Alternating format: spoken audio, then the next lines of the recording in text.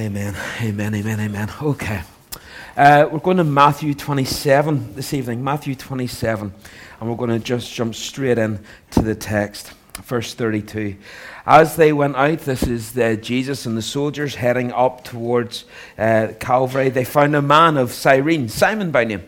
They compelled this man to carry his cross, and when they came to the place called Golgotha, which means place of a skull, they offered him wine to drink mixed with gall, but when he tasted it, he would not drink it. And when they had crucified him, they divided his garments among them by casting lots. Then they sat down and kept watch over him there. And over his head they put the charge against him, which read, "This is Jesus, the King of the Jews." Then 2 robbers were crucified with him, one on the right, one on the left. And those who passed by derided him, wagging their heads and saying, "You who would destroy the temple and rebuild it in 3 days, save yourself. If you are the Son of God, come down from the cross." So also the chief priests with the scribes and elders mocked him, saying, "He saved others, he can't save himself. He is the King of Israel. Let him come down now from the cross, and we will believe in him. He trusts in God, let God deliver him, if he desires him. For he said, 'I am the Son of God.'" And the robbers who were crucified with him also reviled him in the same way. Now, from the 6th hour, there was darkness over all the land until the 9th hour. And about the 9th hour, Jesus cried out with a loud voice, saying, "Eli, Eli, lema sabachthani," which says, my God, why have you forsaken me?" We come to our 4th word in our series of the 7 words of the cross. So far we've seen the word of forgiveness, the word of salvation. This morning we looked at the word of affection. Tonight we come to perhaps the most difficult of the phrases. I've called it the word of anguish, because that's exactly what it is. Having hung in silence for 3 hours, it's now about 3 o'clock in the afternoon. It's midday. The heat of the Middle Eastern sun is shining down, and Jesus cries with a loud voice saying, "Eli, Eli, lama sabachthani," which is, my God, why have you forsaken me?" Now, this verse has caused a lot of people a lot of difficulty down through the years. Martin Luther, one of the founding fathers of the Protestant faith, when he read it, that he read it over and over and over and over and over and over again, to the point where he went into seclusion to meditate on it, to try and understand that. When he came out of seclusion, he says, "I'm worse off now than when I went in." He couldn't get his head wrapped around this. And there's so many profound questions asked around this cry from the Lord, and most of them come from that word, why? Did he not know why? Did he forget why? In becoming sin, did he lose track of why? Or was he simply unexpected, not expecting just the sheer weight and pain and suffering that it would be to become sin? I'm going to try and plot a way through some of those issues indirectly. I'm going to spend my time talking about what is happening rather than what's not happening. So ultimately, though, what I'm trying to do this evening with this is build 2 prongs, all right, kind of 2 pointers to get to one central point. And I'm going to tell you what I'm going to get to now, so you can stay with me. And I need you to stay with me in this one to come through to it. But ultimately, what I want to try and do is build up and encourage you with the fact that God was never out of control in this moment. God was never out of control. God was never out of control. And that means whenever you are at your lowest, whenever you are struggling, whenever you don't know what's happening, and it feels like evil is winning, I want you to be able to look at the cross and look at this phrase and acknowledge that, yes, it is hard, but God is still in complete control. That's what we're trying to build to tonight. So let me start with the practical prong. Have you ever felt forsaken by God? Have you ever felt that he's turned his back on you? Have you ever felt that he has betrayed you? I don't know what has maybe gone on, but maybe you felt so let down, so abandoned, so betrayed, and God is going to get all of the blame on this one. Because whenever you needed him the most, he wasn't there. And what happens is one of two things happens here. And you come to either one of two conclusions. Either he makes promises that he is unable to keep, which means he's weak.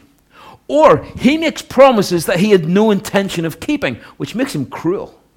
And we fall into the trap of making one of these two conclusions. Either he's a weak God, not worthy of my praise, or he's cruel, and he's definitely not worthy of my love.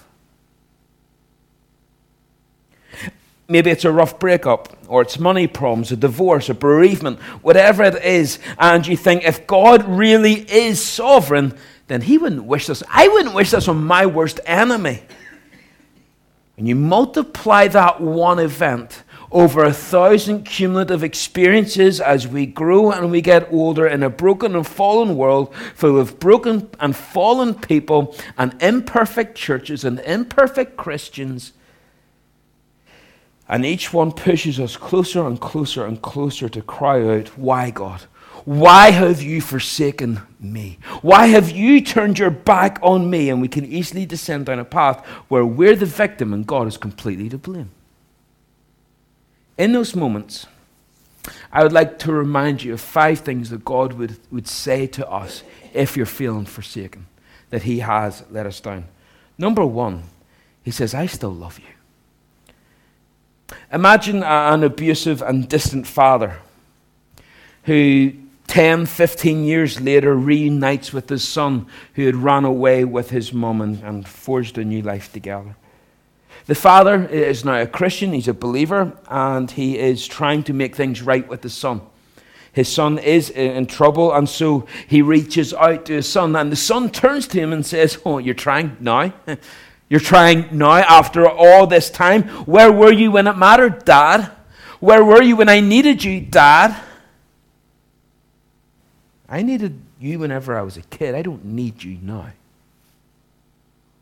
Everything's already happened. You're too late, Dad. Might be difficult to find a more apt description for how we can feel sometimes with God during intense suffering. Heavenly Father, oh, it's all good whenever it's the worship service and the music's going. Monday to Saturday, it's not so much. But of course, that's not a fair comparison. God doesn't come and go like the tide in our lives. He doesn't make mistakes and then try to make it up to you like a dad trying to put things right. That's not how God is. Everything that God does comes from a place of love. Even if it's hard to believe or wrap your head around, right now, because of circumstances, he is not an abusive father. He is loving. If there's one adjective that accompanies God's love more than any other and through all of Scripture, it's the word steadfast. He has a steadfast love. He's not inconsistent. He's not unreliable. And he is not removed. A song that had been done the rounds for a while, and it tends to be African choirs that sing it. I don't know why, but I've always heard African choirs sing it. And it's from a distance. From a distance, God is watching from it. It's a nice song, but it's completely wrong. God is not distant. He's not removed. I think that's one of the most important things you need to hear. When you feel that God has betrayed you, start with the facts. No, but God loves me with a steadfast, unshakable, unchanging love. Number 2, I think God we want to say to you, okay, I know you feel that I'm betraying you, but I know your pain. Remember that betrayal is not something uncommon in the life of Jesus. He too was betrayed by a loved one.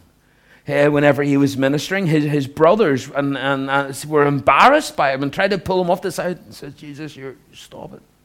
Betrayal. And then, of course, Judas, one of his inner 12, sold him out for a bit of cash. to death. Jesus knows exactly what it feels like to be betrayed.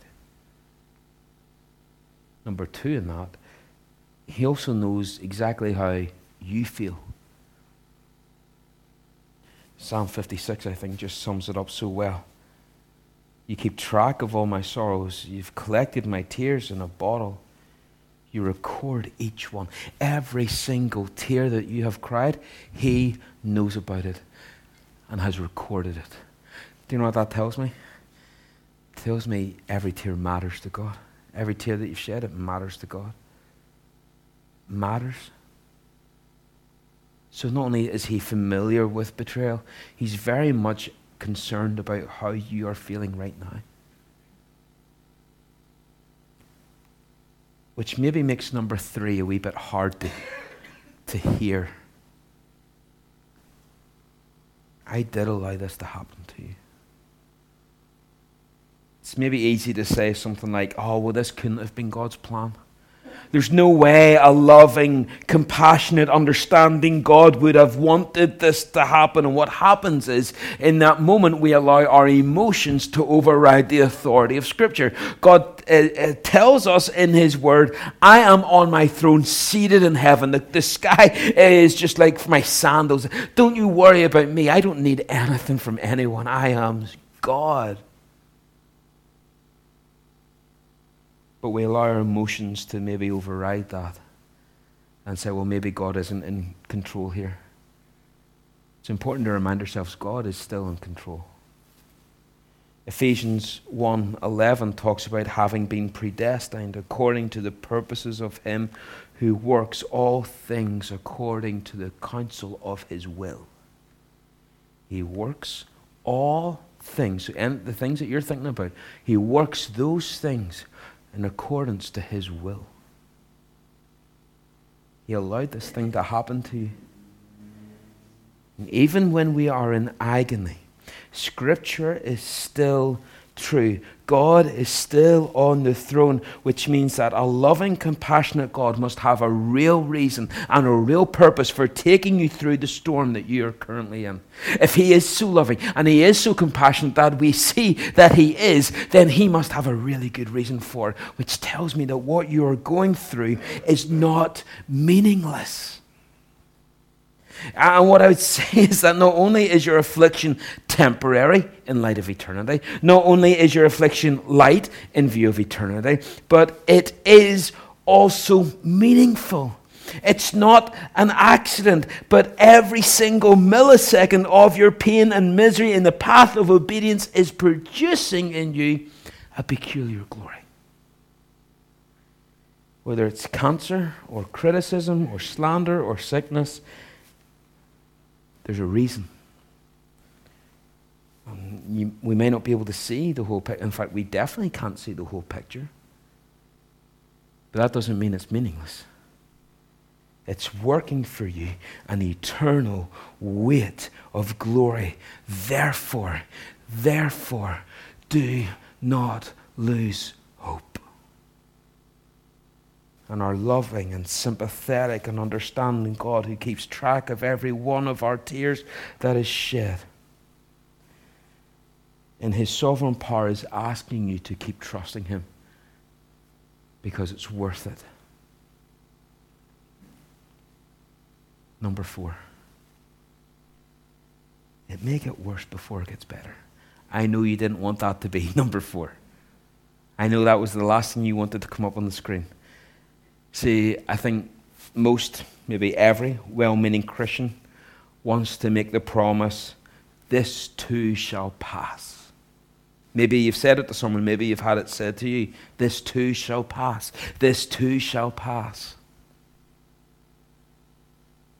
Tim Keller, a pastor who I thoroughly enjoy, said that the notion that God will certainly end your suffering in this life is not only misinformed, but incorrect. But it's also an insult to the billions for whom God does not end many multiple forms of suffering. For those here on Thursday night, when we were talking about the persecuted church, we saw that living for Christ makes life more difficult. And it doesn't just mean that it's going to be hard for a night or two or for a week or two, but There's Christians around the world, 1 in 9, living in fear. Simply because they choose, and that's their life. And so the key in this life is not, the key to getting through in this life is not just spiritual assurance, but also spiritual reality.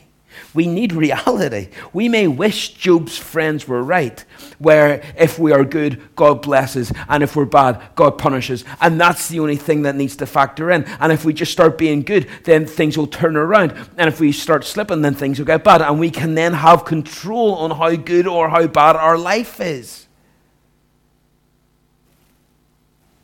At least then we would have hope to change things ourselves. At least then there would be substance to the weight that God has let us down or betrayed us. But the thing about betrayal assumes that there's been a broken contract. There's been terms of the agreement that haven't been met. And as much as we want to include our comfort and our leisure in God's promises to us, it's not what God has promised us. It's not part of the deal. We've been tricked by Western living and by our own flesh. The truth is that God never gives us a promise to be comfortable in this life, or that life will be leisurely for us or circumstantial for us. In fact, God groans with us. This is not how this world ought to be. Galatians 1 says that He came to save us from this world. God didn't come to save the world, but to save us from the world. Galatians 1:5, I think it is. Then what use is God to our suffering if He ordains it and doesn't promise that it will end?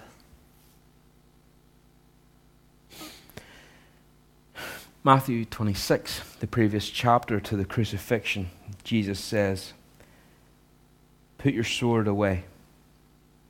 Put your sword back into its place, Peter, for all those who take the sword will perish by the sword." Put sword away. Now, I think it was maybe 2 years ago, that really hit home to me, that verse. Because instinctively, I want to say, I want to fight.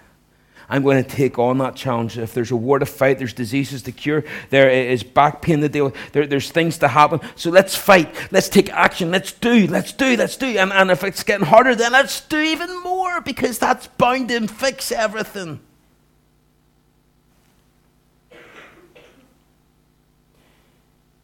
We look at Demas in 2 Timothy, and we watch very carefully.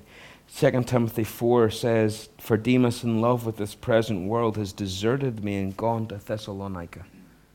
He walked away. And we look at that, and it looks like such an easy road out of suffering. Thessalonica doesn't sound so bad, but remember, wherever we go, or whatever we go, whether it's Newtonards or Thessalonica, or deeper into our own shells, or away from the church, anywhere but God's face. We go anywhere but God's face, we will carry our tears with us, we'll carry our burdens with us. And we carry suffering in our hearts, and we'll find someone else to blame. We'll take it out on ourselves, we'll take it out on a friend, we'll take it out on our spouse, we'll take it out on our children, we'll take it out on God. And Jesus says, put down the sword. Stop fighting everything. Stop resting in yourself. This life is a life of tears because we live in a world of sin. And one day, every Thessalonica is going to be burnt up with the chaff. And God, the one that we blame, will be the only one who is going to be there to wipe away our tears. And the promise in Revelation 21, something that we can hold on to. Maybe not in this life, but in heaven. He will wipe away those tears. And there will be no more death, and no more mourning, and no more crying, and no more pain. That's the promises for heaven, not for earth. Don't confuse the two.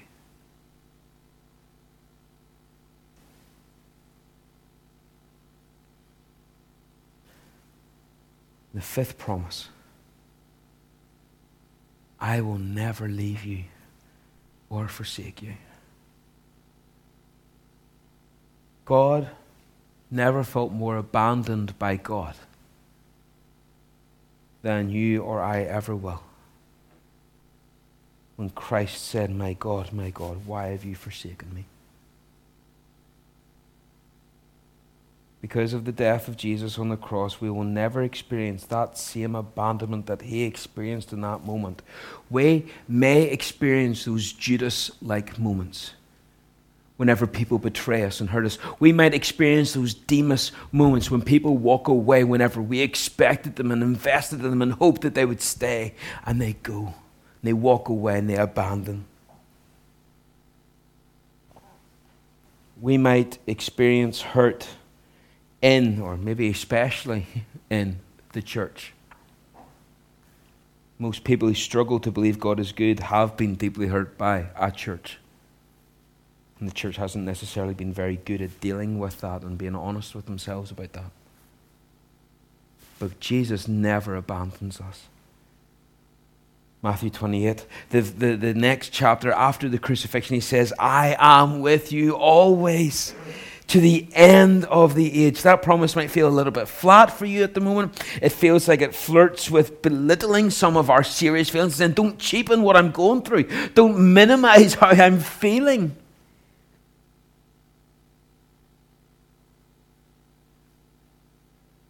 We rummage through our sin to find the reason why God has abandoned us. And we present God with the deposition. Here are the facts, God. You failed as a provider. You failed as a shepherd. You failed as a father. How could you possibly be here? How could you possibly be in this with me? You left me. But he never leaves. He doesn't go. He hasn't failed. He stays. That's why the steadfastness of his love is so important. He offers us only one perspective on our pain, an eternal perspective. And if he doesn't change your circumstances for the worse or for the better, that is from him. It's bitter and sweet. And God scripts the bitter herbs into our diet on this earth. Some people will get more than others. We can only wait and pray for mercy and the strength we need for whatever comes or remains. But what we will have is a God who will be with us through it all. Now that's the first prong. For those of you who maybe feel at some point forsaken by God. But let's go back to Jesus, who makes that same claim. And because we believe that everything he says is true, then we're looking at someone who has been forsaken by God. Why? Why was he forsaken? He was forsaken so that you and I would never have to be forsaken. That's the small, short, simple answer. That's the one that you can write down on your notepads or on the top of your page or on the side. He was forsaken so that you don't have to be forsaken.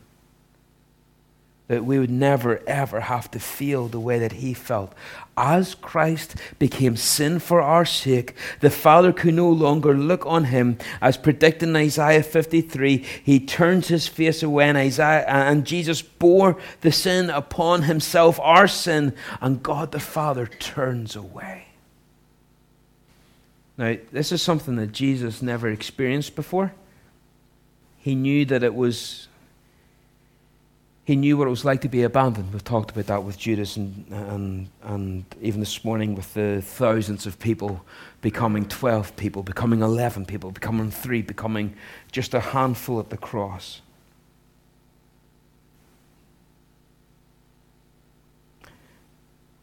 and we think about how Jesus was taken off to be carted and paraded between people on these farces of trials, and John and Peter follow him, and Peter denies him, and John was left, but eventually the Bible says that all the disciples fled and forsook him.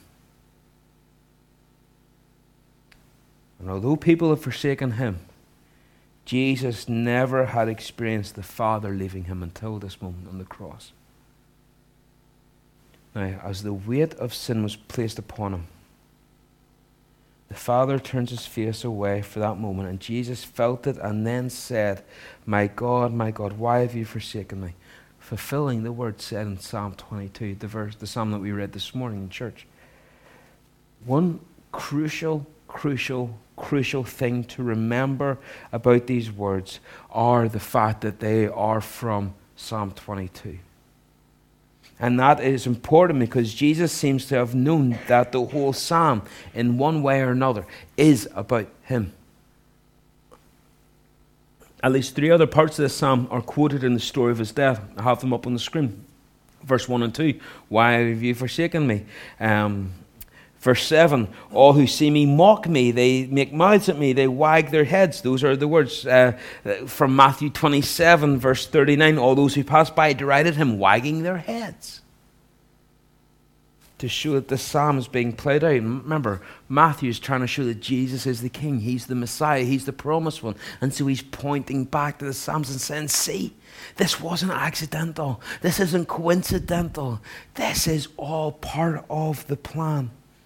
Verse 16 of the psalm we read, "They have pierced my hands and feet." Verse 18, "They divide my garments among them, and my clothing they've cast lots."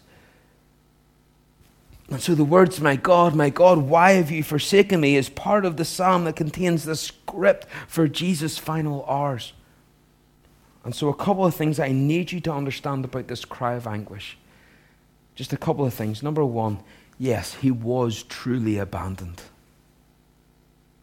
There was a real forsakenness. That is why, my God, why have you forsaken me? It's why it means that's really what happened. It isn't a metaphor. It isn't a simile. It isn't some sort of picture of something else. This is really what happened. He was forsaken. He is bearing our sin. He bore our judgment. Up to this point, the narrative of the crucifixion, it's all focused on the physical pains and sufferings of Jesus, the flogging and the thorns and the nails on the hands and the feet and the crowd laughing and jeering. And 6 hours have passed now since the nails were driven into his hands. Since the crowds were at fervency. Darkness has covered the land. And now suddenly, after a long silence, comes this anguish cry from the depths of our Savior's soul. The words are an Aramaic tinged quotation of Psalm 22. Now, Matthew and Mark both offer a translation for the benefit of their Gentile readers, and so you've got it in different languages. But here at the lowest ebb, his mind instinctively breathes the psalmist, and from it, he takes the words that express the anguish, not now of his body, but of his soul. The judgment was to have God the Father pouring out his wrath, and instead of pouring it out on us, he pours it out on him. That necessarily involves a type of abandonment. That's what wrath means. That's what it is. He gave him up to suffer the weight of all the sins of all the people and the judgment for those sins. We can't begin to fathom all that this would mean between the Father and the Son. To be forsaken by God is the cry of the damned. It's a cry that can only be heard in hell. And he was damned for us. And so he used these words because there was a real forsakenness. That's the first reason. The second one, he cried out. Why? Why, it to me, is a question that's not looking for an answer, but a way of just expressing the horrors of that abandonment, of that separation from God. I have a couple of reasons for thinking like that. Number one, Jesus knew ahead of time what was happening to him and what was going to happen. His Father had sent him for this very moment, and he agreed to come, knowing all that would happen. Listen to the words of John 18. John 18 verse 4 says, "Then Jesus, knowing all that would happen to him, came forward and said to the arresting soldiers, 'Whom do you seek?'" Jesus knowing all that would happen. Another reason that he cried out was agony, not curiosity, not asking a theological question. The moment was one of agony, not despair. Despair would have been to sin. Even in the darkness, God was, my God, why have you forsaken me? The Son is still saying, you are my God. You are my God. This wasn't doubt on the heart of the Savior. This is agony.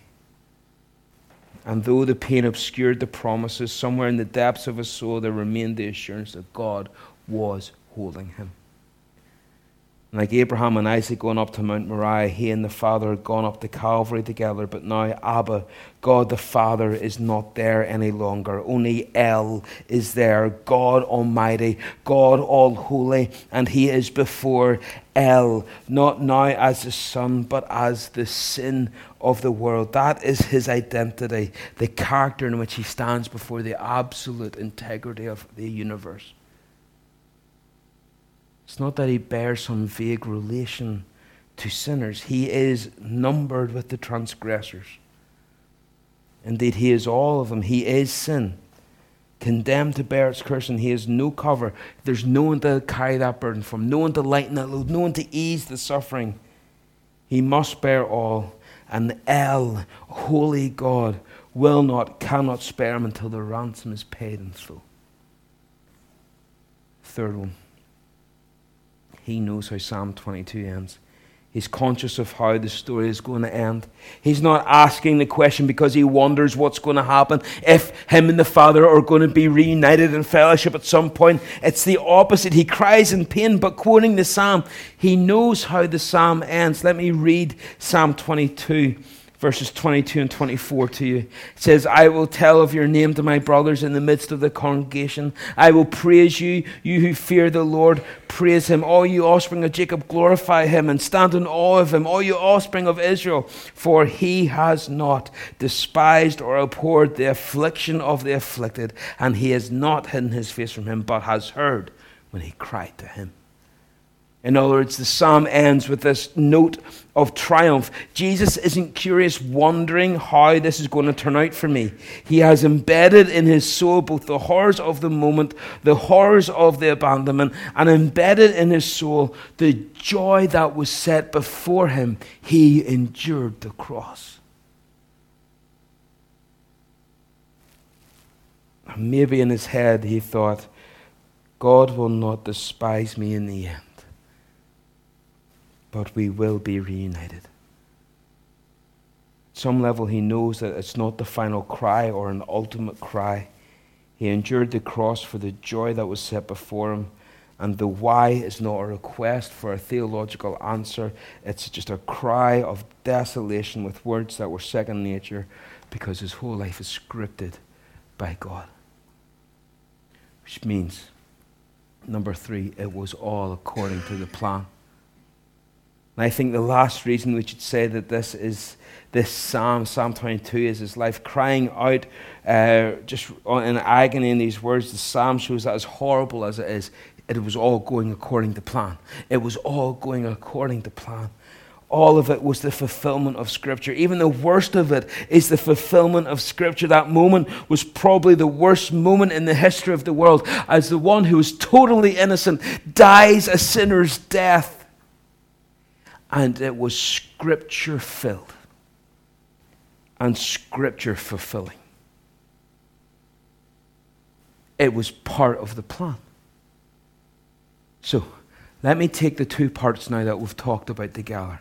Whenever you feel that you have been forsaken by God, and what he would tell you whenever you feel forsaken. And we'll take the forsakenness of Jesus, who died so that we would not have to die such a death. And let me tie these things together. Christ was forsaken so that we would never have to be if we are saved. But also, if God the Father is in total control during the worst thing that ever happened to our Savior, and it was all done, even still all done according to Scripture, and God is still faithful to His Word in those moments, how much can we be comforted by the fact that He is doing something with our suffering? That it means something. He is doing something in our trials. He is doing something. He's doing something. It's not meaningless because He's faithful. We can point to the worst moment in history and see that God is still in control. So we can point to any moment in our lives, and we may not be able to see it yet. We may not understand it all yet. But we can say with a confidence that stems from the cross, God is still in control. His promises are still good.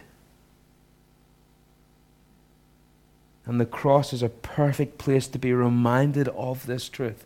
Easter reminds me that God's perspective is infinitely greater than mine. Much of what is really happening is unseen. And while it may look otherwise in the moment, Satan will never be victorious. Evil cannot win. God always has the last word. And what Satan may mean for evil, God means for good, always. And if you ever feel forsaken and have no idea where to turn or what to do, trust that God is using that very struggle. If life looks a hopeless mess and every day is a fight to survive, trust that God will one day gloriously prevail. And when He has, when you're on the other side, trust that God will have done an incomparable work in your soul. Then you will have learned how to rely on Him, to truly rely on Him. On a God who brings beauty from ashes. Your life, your walk with God will be more beautiful than you could ever have imagined. And somehow, through your pain, you will be transformed. And whenever that happens and you see how God has been working in your life, you'll never want to go back to the way it was before. And you'll understand that nothing can thwart God's plans for you. And what now appears to be evil will result in your eternal joy. And the staggering triumph of the cross will hit you with a renewed power. Folks, I'm not going to pretend that I know everything that is going on with you. But what I do know is that if He is in control in the lowest moment of history, when the greatest injustices were being done, I know that He is still in control in whatever is going on there with you. And anything that you may want to say says, but Jeff, you don't, listen, I may not understand, but what I do know is that nothing is bigger than the injustice that went on the cross. And nothing is going to be more powerful or bigger that can outdo the cross. And so we can look to Jesus, we can look to God, and we can trust that even in the storm, He is doing something. It is not meaningless. He has not forsaken you. Because Christ was forsaken, so that we would not have to be. I'm going to ask the musicians to come up. We're going to sing a song, and then I'll come back and we'll close in prayer. Let's pray. And let's sing, and then we'll pray. It's a habit on Sunday night.